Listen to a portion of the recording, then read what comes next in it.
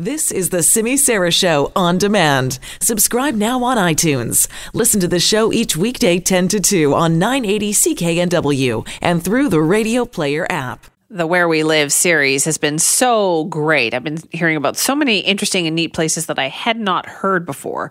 And now we have another one for you today, as a matter of fact. You may not have heard about this one. It's in the southern part of Richmond. There's a place that it feels like when you go there, and I've been there, so I totally get this feeling, but you feel like the world has kind of forgotten about that place where you are right at that moment. It's called Finslew, and it is lovely. And Eric Chapman took a trip out there.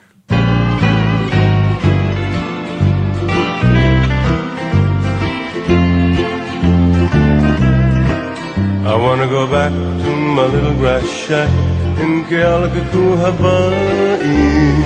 Lulu Island, named by Richard Moody in 1862 after a popular showgirl named Lulu Sweet from Hawaii. Also home to the city of Richmond, where you'll find the night market and a bunch of other cool stuff, including a casino that allegedly laundered a crap ton of money. Richmond is known for its cultural diversity. One of the issues of the past has been the Cantonese or Mandarin-only signs on businesses. With large Filipino, East Indian, and Japanese communities, there is one culture that's synonymous with Richmond. The Finns.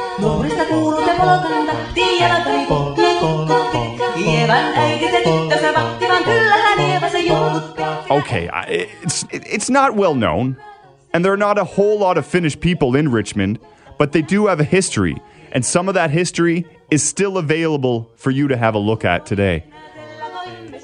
In the south of Richmond, there's a neighborhood named Gilmore that brews some of the finest Fuggles and Warlock craft beer to the east, and bordered by the legendary Steveston Docks to the west. There's basically a lot of farmland in Gilmore, but if you drive down the number 4 road all the way to the end, you'll find a little-known place. Cross the Dyke Road, and you have arrived in another time.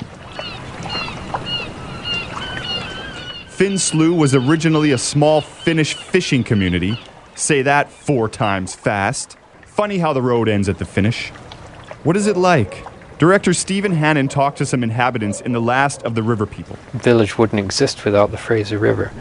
This village was designed to be on the edge, to be in the transition between land and water. That's what this place is. It's a transitional place between water on the one side and land on the other, and we're right in the middle between those two. It was established in early 1890 by a group of Finnish people and has remained almost exactly the same since their arrival. I can hear people when they walk along the dike over there, and they're, the little kids are saying, do people live in those places?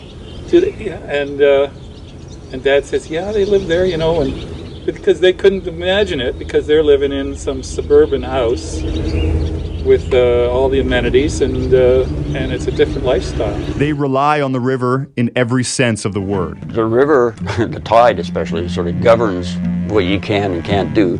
The tide's out. You can't get the boat out. You can't go out to enjoy the river.